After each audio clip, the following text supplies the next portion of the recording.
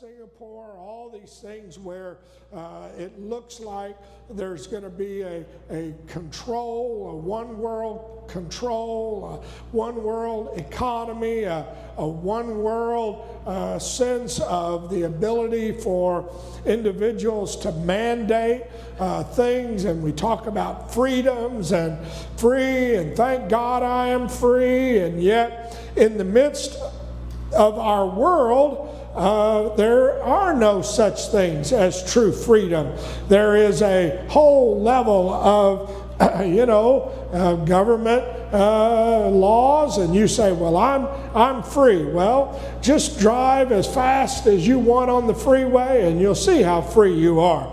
And just shout fire in whatever crowded place and see how free you are. Or just try to get on the airplane without a mask or without a whatever it is and see how free you are. You know, we all have experienced and are experiencing moments where we realize, you know what, there are laws to follow and there are things that we have to do.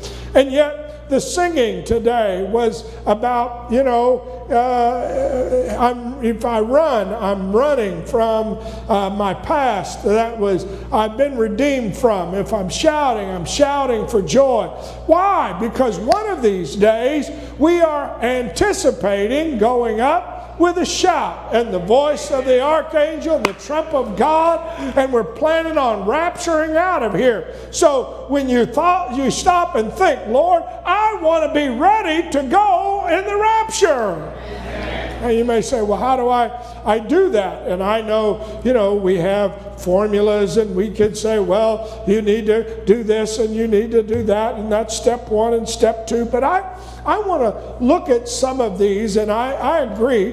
When we talk about getting ready for the rapture, the first thing that we really have to recognize is that we have to be repentant. We have to have a sense of being sorry and turning from our way and our human way and turning to godly, saying, Lord, I want to serve you. I want to live my life for you. And I realize, in fact, Paul wrote in 2 Corinthians, godly sorrow works repentance unto salvation, but not to be repented of. But the sorrow of the world works death. Now, why would he say godly sorrow does something different than worldly sorrow? What is worldly sorrow? Well, worldly sorrow is regret. Worldly sorrow is remorse. Worldly sorrow is I got caught with my hand in the cookie jar and I wish it wouldn't have been there.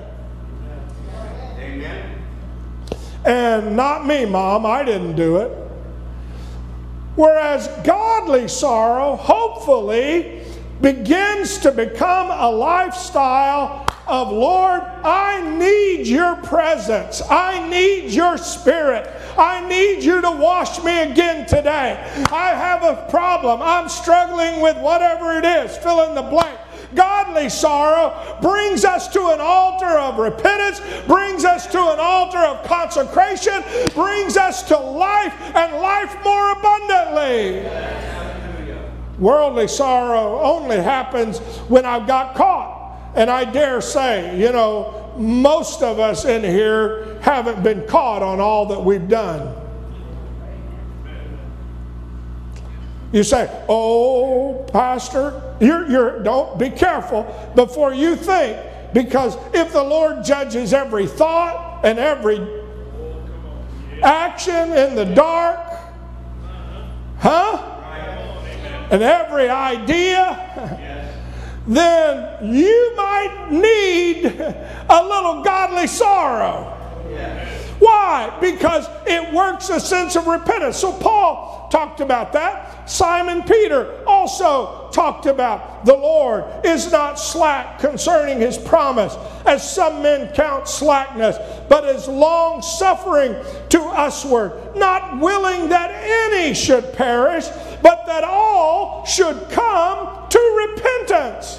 And so when we talk about what Peter said on the day of Pentecost, repent and be baptized, every one of you, in the name of the Lord Jesus for the remission of your sins, and you shall receive the gift of the Holy Ghost. Simon still felt it important that not only after that initial sense of repentance, but that even to write his book later, that he would say that the Lord wants everybody to come to a place of repentance, of godly sorrow, of saying, Lord, I need you to wash me again today. I need you to cleanse me. I need you to forgive me. I need your presence.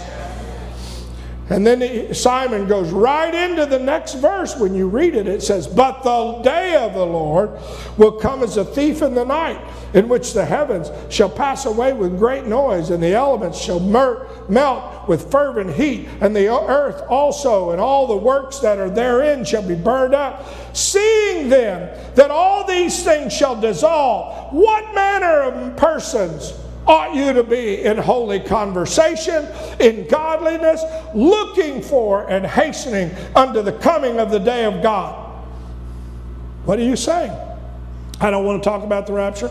I don't want to talk about the end time. I don't want to talk about what's going on. When you start having godly sorrow, you start looking for the day the Lord's going to come. You start talking about the coming of the Lord. It's not there because it's not a fair, it's not causing to beat me down. And oh, Dad's coming home. You better, huh? You wait till your father gets home. You wait till your daddy gets home. You wait till I call your mama. Huh? That's not what, that's worldly sorrow. Oh, please don't tell Dad. Please don't tell Dad. You can hear that word when you're a grandparent from your own grandkids. Whatever you do, don't tell Dad. Now this is between us. That's not godly sorrow. Repentance is, oh, I want to see him. Oh, I want to see him. Look upon his face. He's done so much for me. Lord, I want to be in your presence. Oh, I know I've not been talking the way I should, and I've not been doing, but Lord, I love you. I need you. I need your presence and your spirit to wash me and touch me. I'm looking for your return.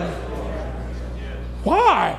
You know, I understand, and you know, Sister Lois Odie just got back from Portland, saw her children, and I would, grandchildren, etc., family, and had a memorial service for Brother Harry out there. How horrible would it be that if your family thought they were dreading your visit? Think about it. Come on. Oh, I don't want to. Oh, he's coming back. Oh, that scares me. Oh, he's coming back. That bothers me. Oh, he's coming back. No, let me tell you, godly sorrow says, oh, I can't wait to see him. I can't wait for this to all be over. No more tears, no more dying, no more pain, no more battling my flesh, no more sickness. Oh, I'm sorry if you want me to feel bad about the coming of the Lord. I don't. I'm looking for and I'm hastening. I'm saying, Lord, come quickly, because I'm looking for a new heaven and a new earth. And it says, he that does these things diligently shall be found in him in peace. You want to have peace in the midst of what's going on? Start making sure you have some godly sorrow going on. What does that mean? That I'm looking for the coming of the Lord. And he says, without spot and blameless, ye therefore, beloved, seeing that you know these things before, beware lest you be led away with the error of the wicked, fall from your own steadfastness, but grow in grace and in the knowledge of our Lord Jesus Christ. To him be glory now and forever. Amen. What are you saying? Are you saying that repentance? How do I get rapture ready? I embrace godly repentance.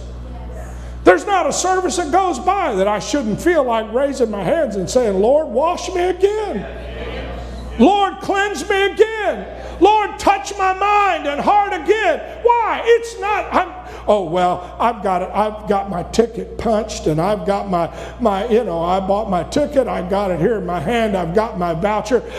Repent, baptize Jesus' name, hallelujah, I'm ready to go. No, real repentance comes from that sense of, I need the Lord every day. I need the Lord every moment.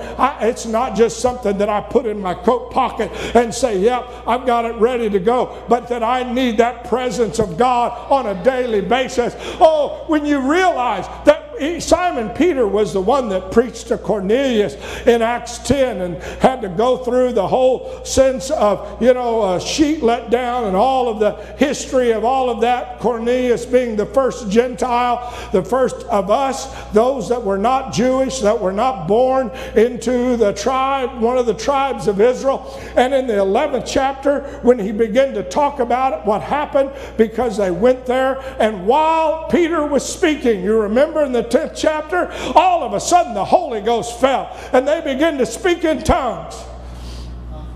Wow. And he said, that's supernatural. I can't do that part. I can baptize you. You can tell me you've repented. You can confess that you love the Lord. But the supernatural part's the Holy Ghost. And so Simon Peter was convinced when he saw the Holy Ghost speak through him. He said, you know what? We might as well baptize them. And so they baptized them in the name of the Lord Jesus. And then the Bible says that they came back to the Jews, and the Jews were like, how is it that you baptize and let Gentiles get in? And Simon's response was that, you know what? They got the Holy Ghost just like we did. Read it in the 11th chapter. He said, I didn't do anything. I didn't lay my hands on them. I didn't have a prayer campaign. I didn't have them stand and repeat a sinner's prayer. I did nothing. I was just preaching Jesus. Amen. Woo! And all of a sudden, Cornelius starts talking in tongues.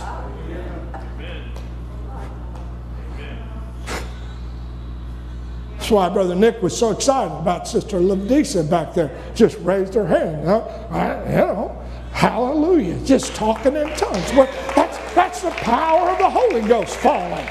What are you saying, Pastor? Oh, are you saying that, you can't have an altar call? No, you can have an altar call. We can invite you to an altar, but you can get the Holy Ghost on the back seat. You can get the Holy Ghost at home. The Holy Ghost can be poured out anywhere. And the Bible says that, while he says, let me tell you what happened. I was just preaching to them. You read it in the 11th chapter of the book of Acts. And he said, they started talking in tongues. So I just simply said, might as well baptize them. And do you know how the Jews responded? Woo! When they heard these things, they held their peace and glorified God. What do you mean held their peace? Because they were upset that he was with the unclean Gentiles. I can't believe that you would go speak to the Gentiles. Yes. So whenever they heard they got the Holy Ghost, it shut them up, and they glorified God and said, and they used this phrase, God also to the Gentiles has granted repentance unto what? Life. That's the godly sorrow. Worldly sorrow produces death, depression, sadness. Godly sorrow,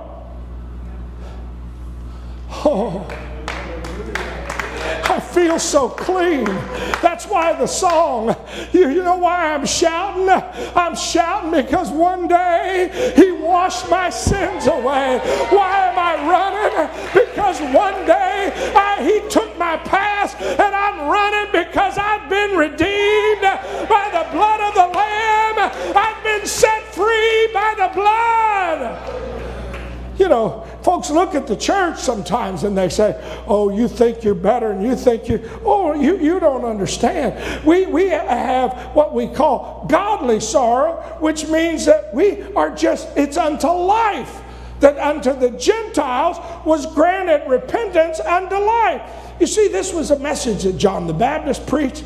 That the Jews didn't even have a concept of repentance. They were just simply born into this by birth. Whoever your mom was, whoever your dad was, you're Jewish, so therefore it's all taken care of. It was a pretty exclusive club.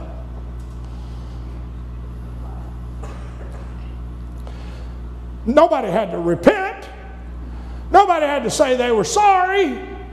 Just do some more deeds. It was all deed-based. It was all, one of these days, judgment, they're going to weigh our good works versus our bad works, and hopefully I'll do my good works will outweigh my bad works. Whew. And you can, I don't know if you've ever looked online, I think it's One for Israel or something.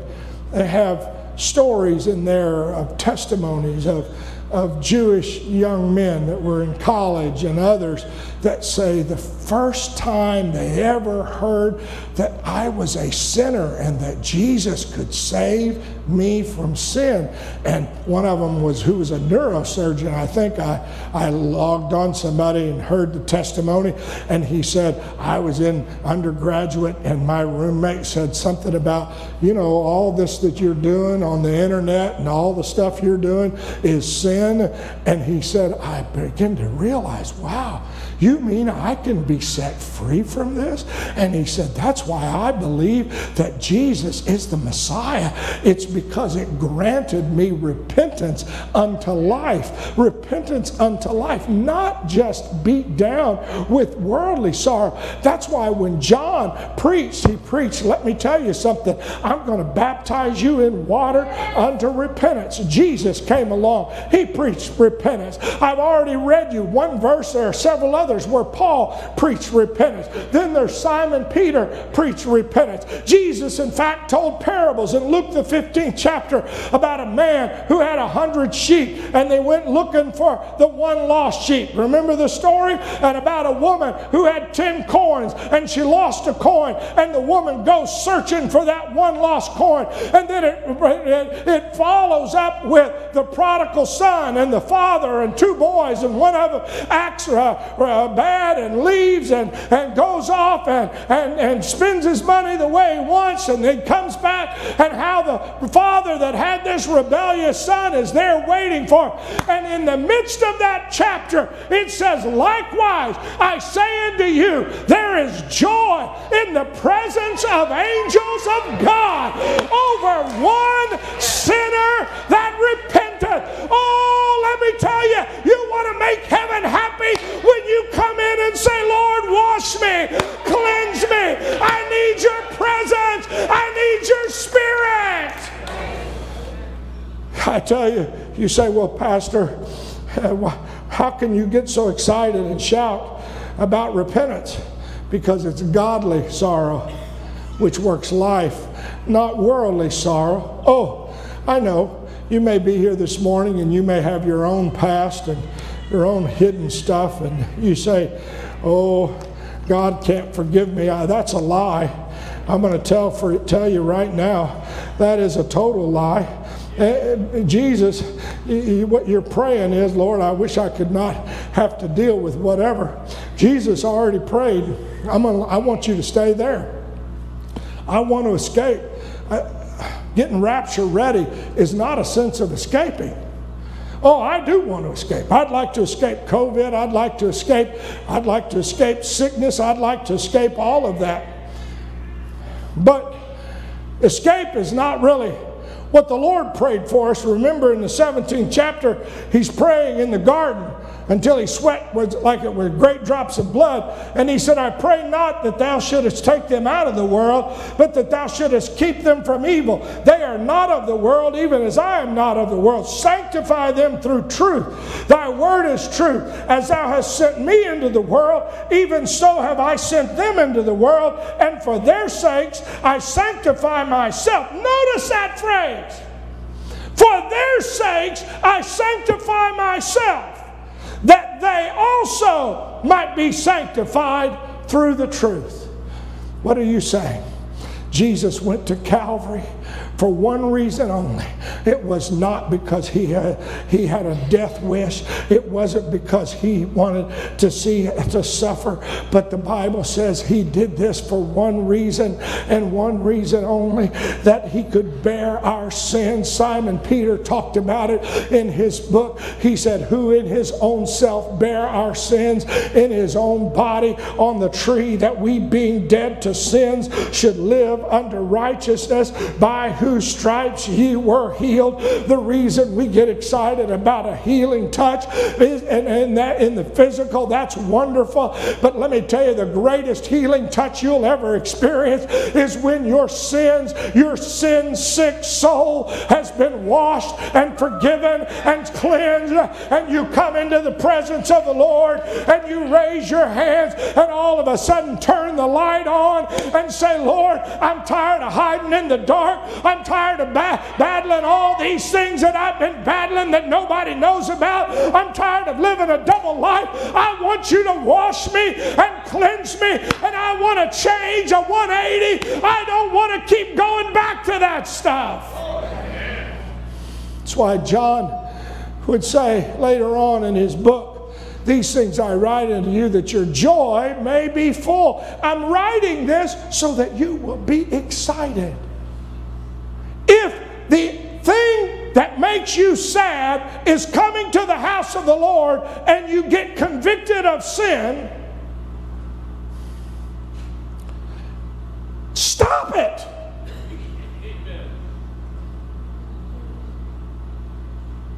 Stop it. If the Lord's telling you not to do something, then quit.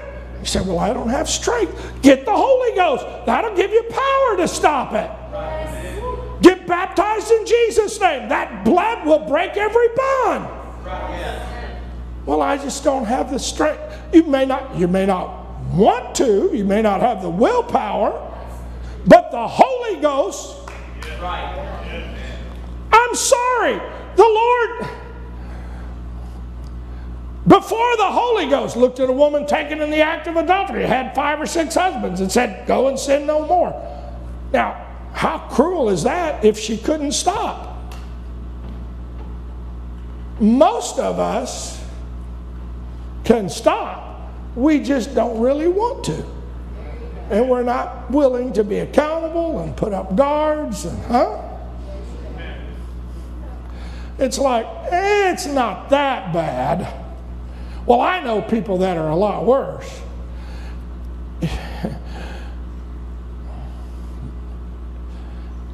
Well, then, if you know people that are a lot worse, and if it isn't that bad, why don't you come and say, make an appointment, I'm going to just tell the whole church everything I'm doing. Well, Pastor, you're sick. Tell him all about your thoughts, what you've thought, what you've done. Huh? No, I don't even want to share those with myself. I don't even want to wash. Huh? We know it's bad, but worldly sorrow produces death, embarrassment, shame. All of a sudden the family finds out. All of a sudden everybody knows. Oh, I wouldn't want that. You know, whatever you do, don't let anybody on my phone when I die. Don't let anybody on my computer. Don't let anybody in my closet where I store my literature. Honey, I want to tell you something. What the Word said, what John was trying to say, is the Lord wants you to just come clean at some point and get into not worldly sorrow, but into godly sorrow, where you stay full of the Holy Ghost and repentance, so that your joy may be full. Why? Because God is light and there is no darkness. If we say we have fellowship with Him, but walk in darkness and have hidden hiddens and secrets and things that we don't want revealed, then I'm not here wanting to tell you all the thoughts that run through my mind, especially when I'm driving on the freeway. You already know some of my thoughts and some of my feelings, but the point of it is, I'm not asking you to confess everything openly, but those are the kind of things that you keep bringing into the presence of God and saying, wash me, Lord, cleanse me, Lord. I want the light to shine on me, because if we walk in darkness, we lie. If we walk in the light as He is in the light, we have fellowship one with another, and the blood of His Son cleanses us from all sins. If we say we have no sin, I don't need repentance, Pastor. I did that back in 48. I need it every 48 hours. Paul said I need it every 24 hours to die daily. If we say we have no sin, we deceive ourselves, and the truth is not in us. But if we confess our sin, He is faithful to forgive our sins and to cleanse us from all unrighteousness. Whosoever commits sin transgresses the law, for sin is the transgression of the law. And know ye that He was manifest to take away our sins. In Him is no sin. Whosoever abides in Him sinneth not. Whosoever sinneth hath not seen Him, neither know Him. Why? What are you talking about? John was the one that said he got a vision on the Isle of Patmos of the book of Revelation, the chapter 1, 2, and 3, and it's all about written to the churches. Chapter 4 is the rapture. Heard a trumpet voice saying, come up higher. That's how chapter 4 opens up. You want to get rapture ready? Go to one of those churches and put yourself in it. Say, well, I'm not a member of that church. Well, let me tell you what God said to every one of those churches. I think I know what you're doing. I might have a little idea about what you're thinking. Before the rapture, chapter 4, He said, I know your works. I know your patience. I know your poverty, your financial situation. I know you. In fact, I know your patience again. I know where your residence is. I know where your faith is. I know who your family members are. I know those that are giving you fits. I know. Yes. Don't think you can hide it from God. You can't. You might as well say, Lord, you know, I want to repent because I want you to wash me. I know you already know where I'm living. Oh, but you don't understand. You don't know how. You don't understand, Pastor, how I was raised. You don't understand how I got this habit. You don't understand my DNA. Oh, well, I'm so sorry. But the guy that knows how many hair on your head and the guy that knows everything about you says, I know. And he still is saying, I'm in the midst of the church and I want you to repent and ask for God to wash you and cleanse you and make you new again. That's what Revelation is so exciting when you read about the coming of the Lord. Here it is, the Lord is in the church and He knows. In fact, in the 3rd chapter, the church of Laodicea, the last church that he writes, was a church that God knew more about them than they knew. Huh? They thought they had lots of money. They thought they had lots of toys, stuff. They thought they could see everything. You remember? They thought they dressed up nice. They looked good on Sunday. Huh? They thought, you remember? What did the Lord tell them? You don't realize how pitiful you are. If you don't have godly sorrow, you can come and sit and say, I'm a member of a church or a club or whatever.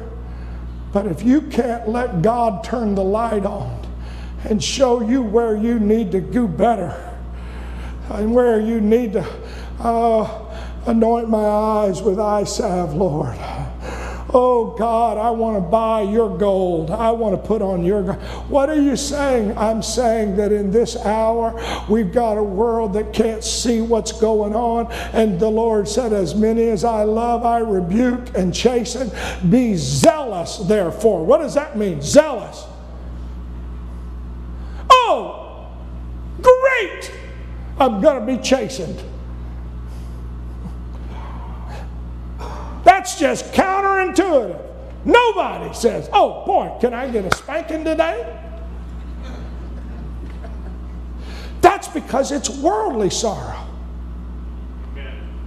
That's why we are not zealous about the spotlight of the Lord. Because if we were zealous about the spotlight of the Lord, we would say, Lord, I know you're coming soon. If there is anything in here, if there's anything in my mind, if there's anything in my heart, open me up, cleanse me, oh Lord, wash me, clean me on the inside. Oh, why? Because we are living in an age of folks that are full of darkness. That's why David said, I say, surely the darkness shall cover me, and night shall be light about me. Yea, the darkness hideth not from thee, but the night shines as day, and the darkness and the light are both alike. God knows anyway, so why don't you just say, Lord, I think I don't fully understand godly sorrow versus worldly sorrow, but one thing I do know is that I want to be touched, I want to be set free, I want to be delivered, I want somehow, Lord, go ahead, Sister Showstand, get ready. We're about ready to go here. I know I got more slides, but it's time is over. I've done all I can do. What are you saying, Pastor? Do you feel bad? Sure. The accuser of the brethren can attack any of us and make us feel bad. Oh, you did this, you thought this, you said this, you had that. But hopefully when we come into the presence of the Lord, that worldly sorrow is shifted to godly sorrow. And I say, Lord, I need you. And rather than to feel bad and wallow in self-pity, you know, I know there are some churches that they don't want to preach about an altar of repentance. They don't want to preach about, you know, you've sinned and you've come short of the grace of God. I don't want to say that. I want everything to be good. You're a champion. You're wonderful. You're awesome. But you don't understand. That's worldly sorrow. Godly sorrow is, Lord, wash me again today. You want to get rapture ready? Say, Lord, baptize me with godly sorrow. I want every day to be another day where I say, God, somehow come. I want you to cleanse me. Let's stand. Hallelujah. You've been walking the same old road for miles and miles. You've been hearing the same old voice tell the same old lies. If you're trying to fill the same old holes inside, there's a better life. There's a better life for you this morning. There's a better